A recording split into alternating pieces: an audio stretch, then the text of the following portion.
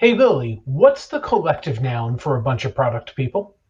Oh, I don't know, Randy, but I came up with a discovery of product managers the other day.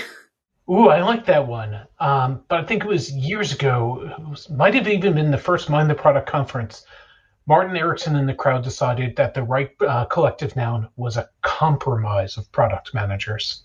Oh, yeah, that's quite appropriate. But it's also kind of sad. I think I prefer for it to be a discovery. I know. I mean, compromise is not why I got into this line of work, and it's certainly not what keeps me doing it. Yeah, I'm definitely more into the discovery side than and the learning and not the compromising. As people who work with me know. But anyway, I won't get into that. Why do you still do this job then? I really like a job where I can be a generalist and learn new things all the time and never really be sure exactly what I'm going to be learning about. That definitely works for me too. And I think I know what's on your mind. You might know me a little too well. Today's guest is Makera Kigaraba. He and I actually worked together for a while before he left me to go off and become a principal product manager for an African Fintech called Mkopa. And when we've gotten a chance to talk, he shared some really incredible things, some incredible learnings with me. And he's here today to share them with everyone else. So let's get to the chat.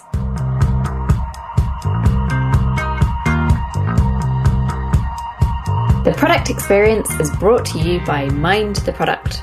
Every week, we talk to the best product people from around the globe about how we can improve our practice and build products that people love. Visit mindtheproduct.com to catch up on past episodes and to discover an extensive library of great content and videos. Browse for free or become a Mind the Product member to unlock premium articles, unseen videos, AMAs, roundtables, discounts to our conferences around the world, training opportunities, and more. Mind the Product also offers free Product Tank meetups in more than 200 cities, and there's probably one near you. Makera, thank you so much for joining us. It's been a while since I've seen you. How's it going? Hey Randy, hey Lily. It's going great. Summer's almost here, so super excited. So we actually worked together for a while. So I know your background, but for everybody else, can you just give a quick little intro? How did you get into product in the first place, and what are you up to these days? Yeah, sure, no worries. So yeah, my name is Makera Kigaraba. I've been in product now for probably about 10 plus years, starting to show my age. Like a lot of PMs, I think I got into product really by accident. I originally wanted to be a wealth manager slash commodity trader when being a finance bro was all the rage back in Switzerland. And I got into product really with my first job at uni, joined from a graduate program. I was working for a company called Reuters or Thomson Reuters at the time. And they had you go through kind of 3 different rotations. And the last rotation was a junior product manager role for a product called Reuters Wealth Manager. And as the name implies, it was a web-based product for all things wealth management. And really, that's how I got stuck in and loved it ever since. So we worked together doing some payments related work in the entertainment industry, but you've moved on since then. So you're in a new role now. You're leading a product team at a company called Mkopa, correct? Am I pronouncing it right? No, that's correct. So yeah, I work as a principal PM for Mkopa, where my team's function is to essentially deliver digital financial services. So think kind of like insurances or cash loans. And what Mkopa does as a company is we enabled underbanked customers in Africa get a wide range of products without collateral or guarantor. So the way we do that is we combine micropayments with Internet of Things technology to make the financing more accessible. And in a nutshell, if you want, people will get let's say like a phone. One of our products is a mobile phone, a smartphone. They'll get the phone, put a deposit down, maybe between $10 to $20, depending on the phone model. And then they will make, whether it's daily micropayments, or they can do it like, they can bundle up a couple at one time. And then at the end of 6 months or 12 months, they own that product. So it's really a path to ownership for a lot of customers in Africa. So Kenya, Uganda, Ghana, Nigeria, and we're going to be launching into a new market soon. So, Makera, you've now started working on products in very different markets to previously. How did you learn about the African market when you first started with Mkopa? Yeah, no, so I've always been interested at applying my skills within the African market. I think, probably from, early in my career, I identified the need or the desire to work in the African market. So I've always been something that I've been following. I've been following the startup scene in Africa. So Mkopa was like one of the companies that was on my radar. But some of the things that are different at Mkopa from a fintech perspective or a product perspective in comparison to where I previously worked has really been around the kind of three areas that I can think of is accessing the customers, thinking about customers and their difficulties from a price sensitivity perspective, and then probably, when you think of the African sphere, the diversity of people. A lot of people don't necessarily always think this, but Africa is a very diverse space. I think I should know this. There's like 54 countries, thousands of languages. And so you have to take that mindset when delivering products in these markets, because it's not as homogeneous as even I would have thought initially. So how did you learn about each of the different markets in terms of their attitudes and stuff? Was it a lot of learning from the company, like when you joined, like a research team, or have you kind of embedded yourself in each of those different markets as well, to really sort of get that understanding? Because I'm curious, when you start somewhere new, there's always so much information to onboard. So it's always interesting to see like how other people try and assimilate that information. Yeah, no. I think there's a multitude of factors that help me onboard quickly. Randy might chuckle here, but one of the things that I love about Mkopa, and I think every company should do, is they have really good just understanding of the market, like a lot of research, a lot of documentation for the different markets that we operate in. And as I mentioned earlier, we're in Kenya, we're in Uganda, Nigeria, and Ghana. Those are all very different places. So just from the get-go, when I started, there was a lot of research that I could, dig myself into and better understand our pain points, industry in those different areas. But then equally as important, I also did a lot of personal research, from our competitors' perspective, looking at different apps, understanding our customer as much as I could before going on locale and really speaking to the end users. So with this type of product, it's really important to have empathy for the customer, because I am African, I'm from Tanzania, but we are very different in our lives and our experiences are very different. So you do need to embed and build that empathy for what the customer is facing on a day-to-day basis to be able to properly respond to their needs and wants. So that, I think those are the kind of the three combinations that I leverage. So what the company had, in terms of research, my own kind of intuitiveness, and then also probably the last one being the more strongly weighted is in-market research. And I got to spend a couple of weeks out in Kenya, Uganda, and Tanzania. So, Makera, one of the things we talked about prior to our chat tonight is you had mentioned in your trip to Africa a huge disparity between some of the locations, between incredibly dense urban populations, really well developed, and then some other spaces outside the cities that had almost surprising technology in some ways and real challenges. I'm wondering, how did that affect your ability to do research? What kind of things did you have to brush up on or change in your approach to doing it outside the urban centers? Yeah, so I think when I visited Kenya, one of the things that surprised me the most, again, was their kind of 4G connection. It's super powerful. I think something like Kenya has about 90% of like 3G connectivity across the board. And in Nairobi, the 4G connection is what I would say probably on par, if not better, than what I've experienced here in the UK. So testing and validating things remotely. So I'm based in London with those sort of densely urban areas is relatively straightforward. We use apps like Maze, get in contact with customers, send them links, have them go through different flows, A/B test those flows, and that's really just straightforward. But we do have and I think a lot of African startups will have customers in less urban areas.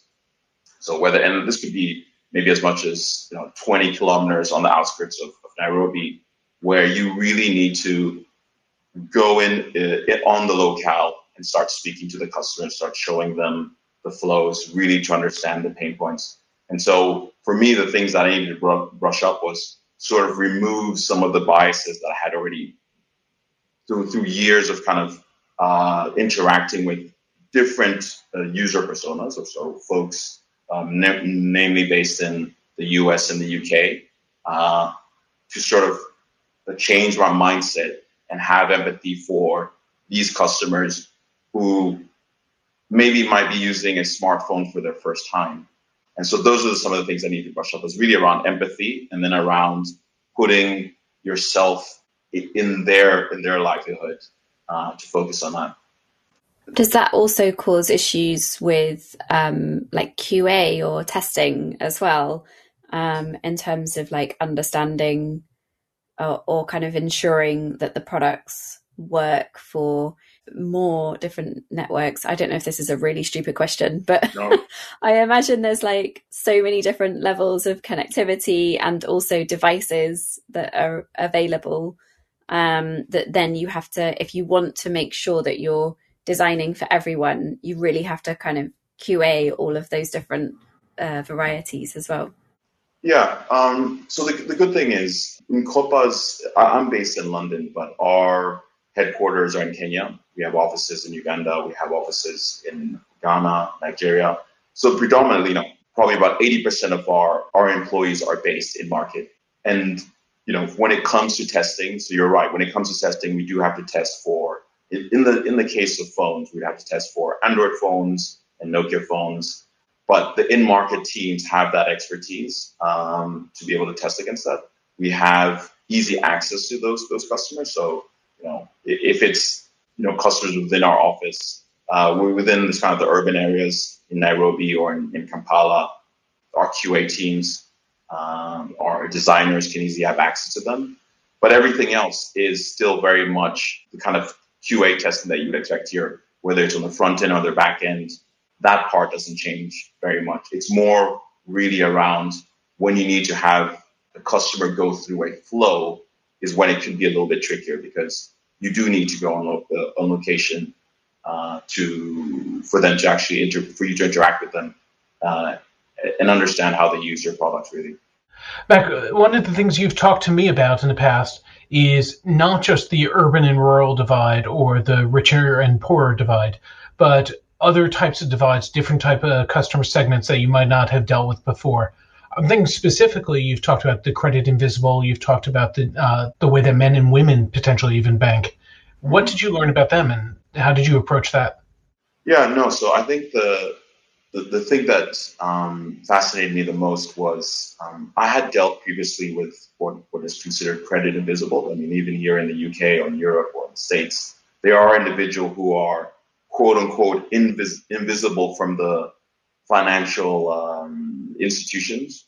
Maybe in maybe the UK context, someone doesn't have a credit score because they are a newly immigrated individual, so we don't have a credit score on them, and they're called credit invisible. So similarly, in the African context, in whether it's Kenya, Uganda, you would have an individual who a financial institution might not be ready or willing to provide them with a loan so that they can improve their livelihood, whether it's a loan to buy a car or for their farming and whatnot.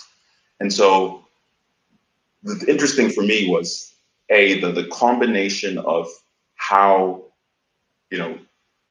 companies like Mkopa can make these people visible essentially, and so by allowing them to purchase something using micropayments on credit and build up a quote unquote credit score, which we could share with our partners should we want to.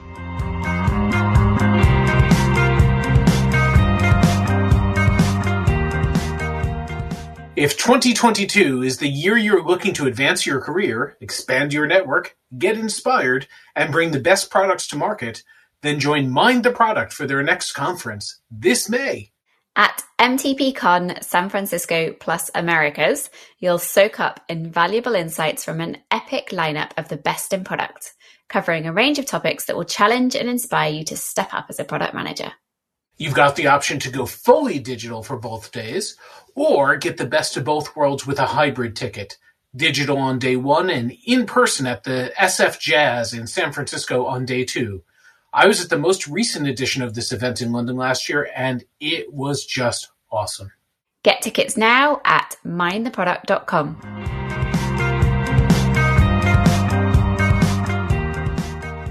So with regulation in Africa, I'm not really sure how regulated it is, but having come from like myself, I've worked in insurance, which is fairly regulated and it's there to protect the individual.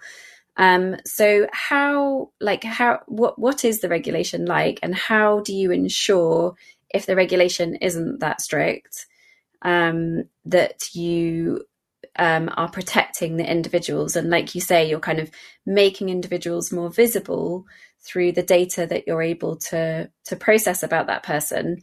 But then I guess you're also taking on a certain amount of responsibility for ensuring that information is used in a ethical way.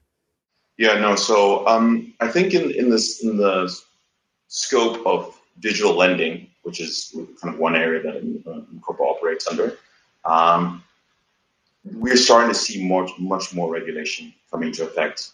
So I'm by far not an expert in regulations, but some of the regulations that I've seen come into effect or coming into effect in Kenya, for example, really are there to better service the customer. So it's great to see, first of all. So it's stuff like making sure the customers understand the interest rate, APR, making sure that there is the appropriate KYC documentation that's gathered.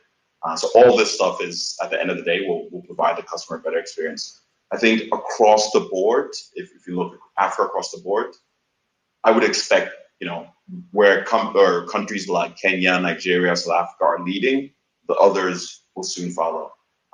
So I think when it comes to regulation, I've been pleasantly surprised that countries are understanding that they need to protect their citizens and putting in effect the regulation that's required. So that's a great thing. In terms of the way I approach things is, I think irrespective of the geography you're operating in, I've always taken the approach of, building things best in class, building things that aren't spammy, which is something that, we really want to avoid. And so for even prior to regulation or in the markets where the regulation is not so strict, we always take the approach where we're there to service the customer and make sure we protect their privacy, their identities, and ultimately their money or any money that we'll handle. So you've got some other challenges that are maybe more technical in scope as well. We've talked about the fact that people may not keep their data on, for example, and things like that. What kind of challenges do you have in building? What's the difference in approach when bandwidth might be limited or data might be limited for some people? Oh, yeah. I think that was one of the things going into this role. I think we talked a little bit about removing biases. So, myself coming into it, I thought, surely I can't be biased because I'm Tanzanian. I understand this customer. I understand their problems. Having lived in Tanzania, going back to Tanzania, I thought I would be, I wouldn't necessarily come in with biases.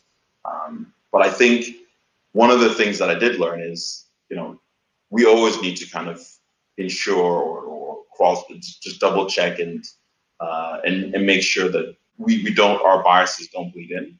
So from a kind of data connectivity perspective, one of the things, the anecdotes that I picked up is, customers, for example, will, because they're price sensitive, they might turn off data notifications or push notifications because they just don't want it to consume their data. I think the price of 1 GBP has drastically reduced over the last couple of years in Africa with kind of like the fiber optics cables being laid down, but it's still relatively expensive. I think there's the price is like 1 GBP could be up to 10% of someone's monthly wage. So, that could be that's equivalent of like one Netflix show costing 10% of your monthly wage. So those are some of the challenges that we've observed from a product perspective is how do you get your information across to a customer if they're turning off their push notifications? Obviously you can go through the SMS route, but the customer experience isn't as good as push notifications.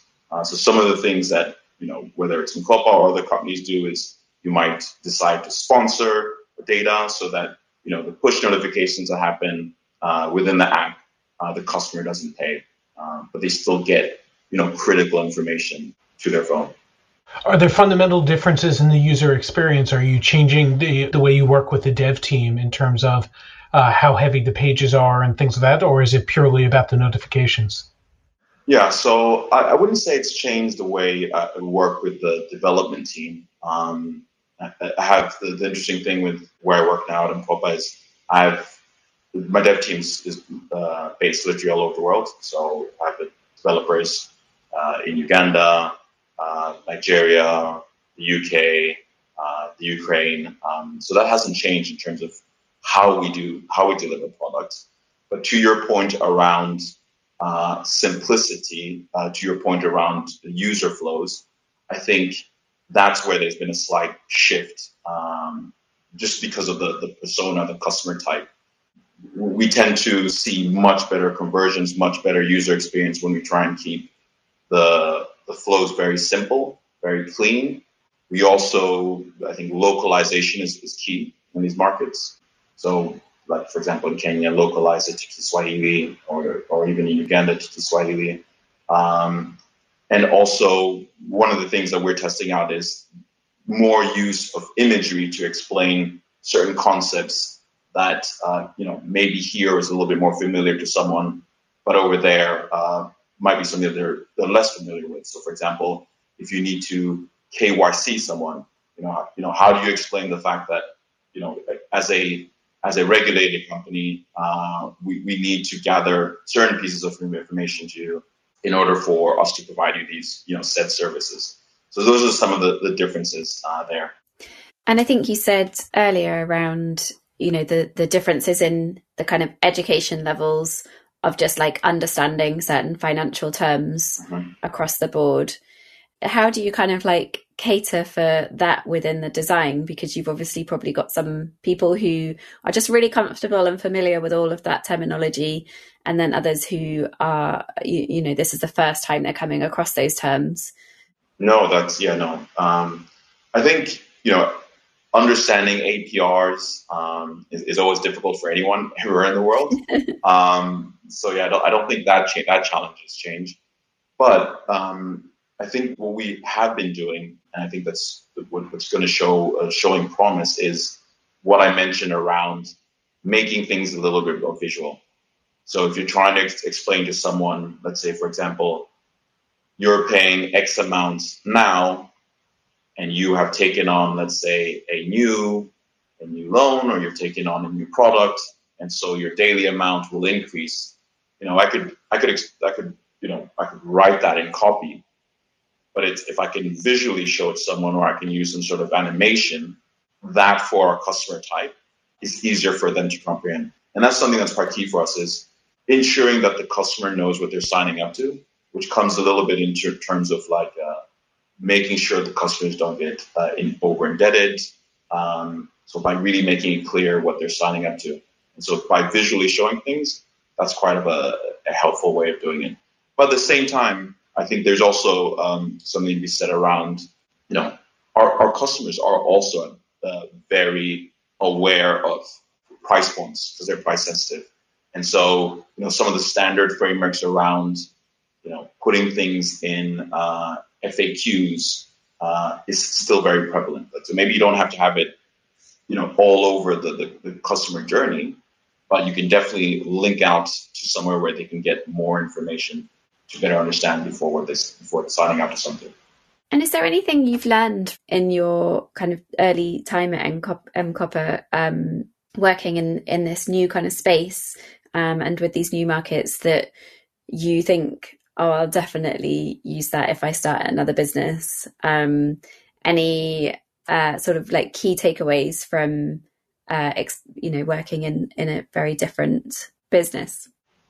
Yeah, no. So I think there's definitely a lot of learnings, things that I will carry forward to me in whatever other role that I have. I think the number one would really be around, and it sounds cliche, but customer empathy. I think a lot of times, if you're operating in a market, if you're building a B2C product in a market that you're familiar with, you can lean in a little bit on your own experiences. So, for example, I used to be a product manager for a digital bank here in the UK called Moniz.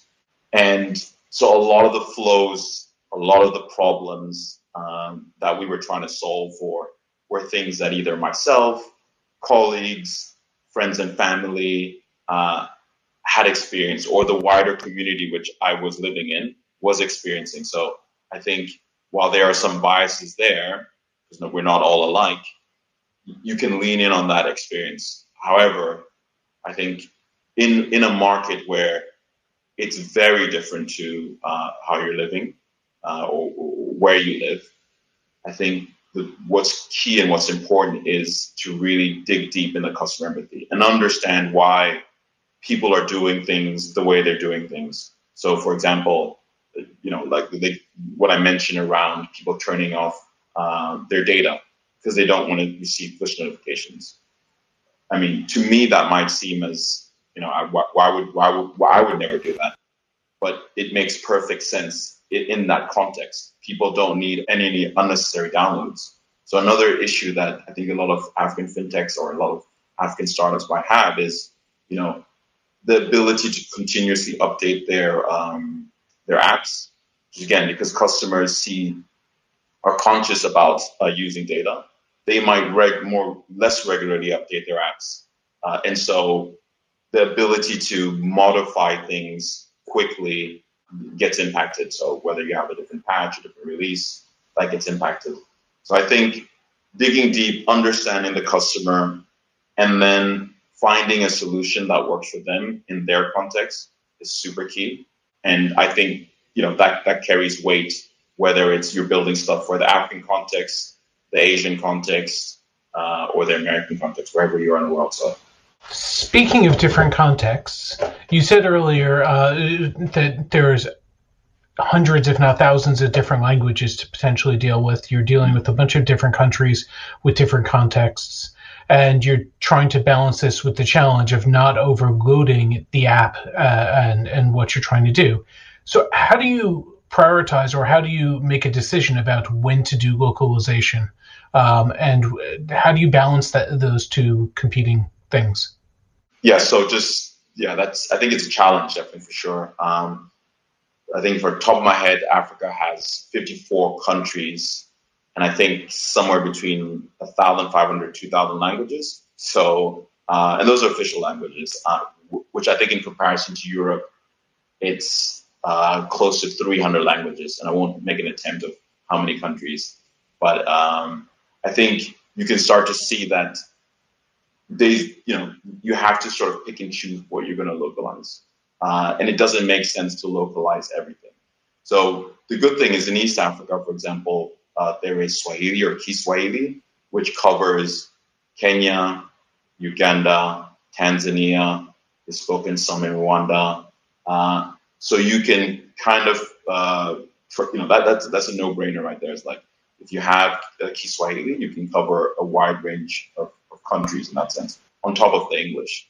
I think where, decisions have to be made is when you look at a country like Uganda, and they might be, 100, 200 languages there. And one language, let's say like Luganda, is spoken predominantly in the capital, Kampala. So the question is, like, do you translate it? But if you're translating into Uganda, you might only be translating for folks in the capital, but you're not servicing everyone else.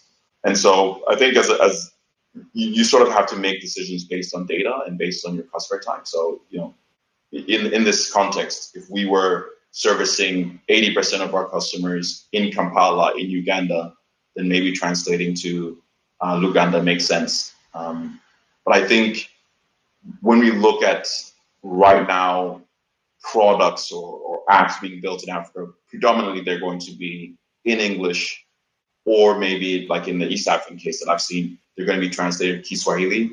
I've seen very few apps translated into some of the other languages. But I would hope and I suspect that, in order to access more and more people and get more and more people to understand your app and what you're looking to do, we're going to have to make moves into that space and making sure that we're creating really local apps that people get and understand. That makes sense. Mac, this has been fantastic. I could ask you questions about working in markets that I'm not used to, that I don't have experience with all day long. And it's really interesting to hear about your experiences in it. Unfortunately, though, we don't have all day. We have run out of time. Thank you so much for joining us today. Thank you very much for having me on here. It's been a pleasure. Thank you.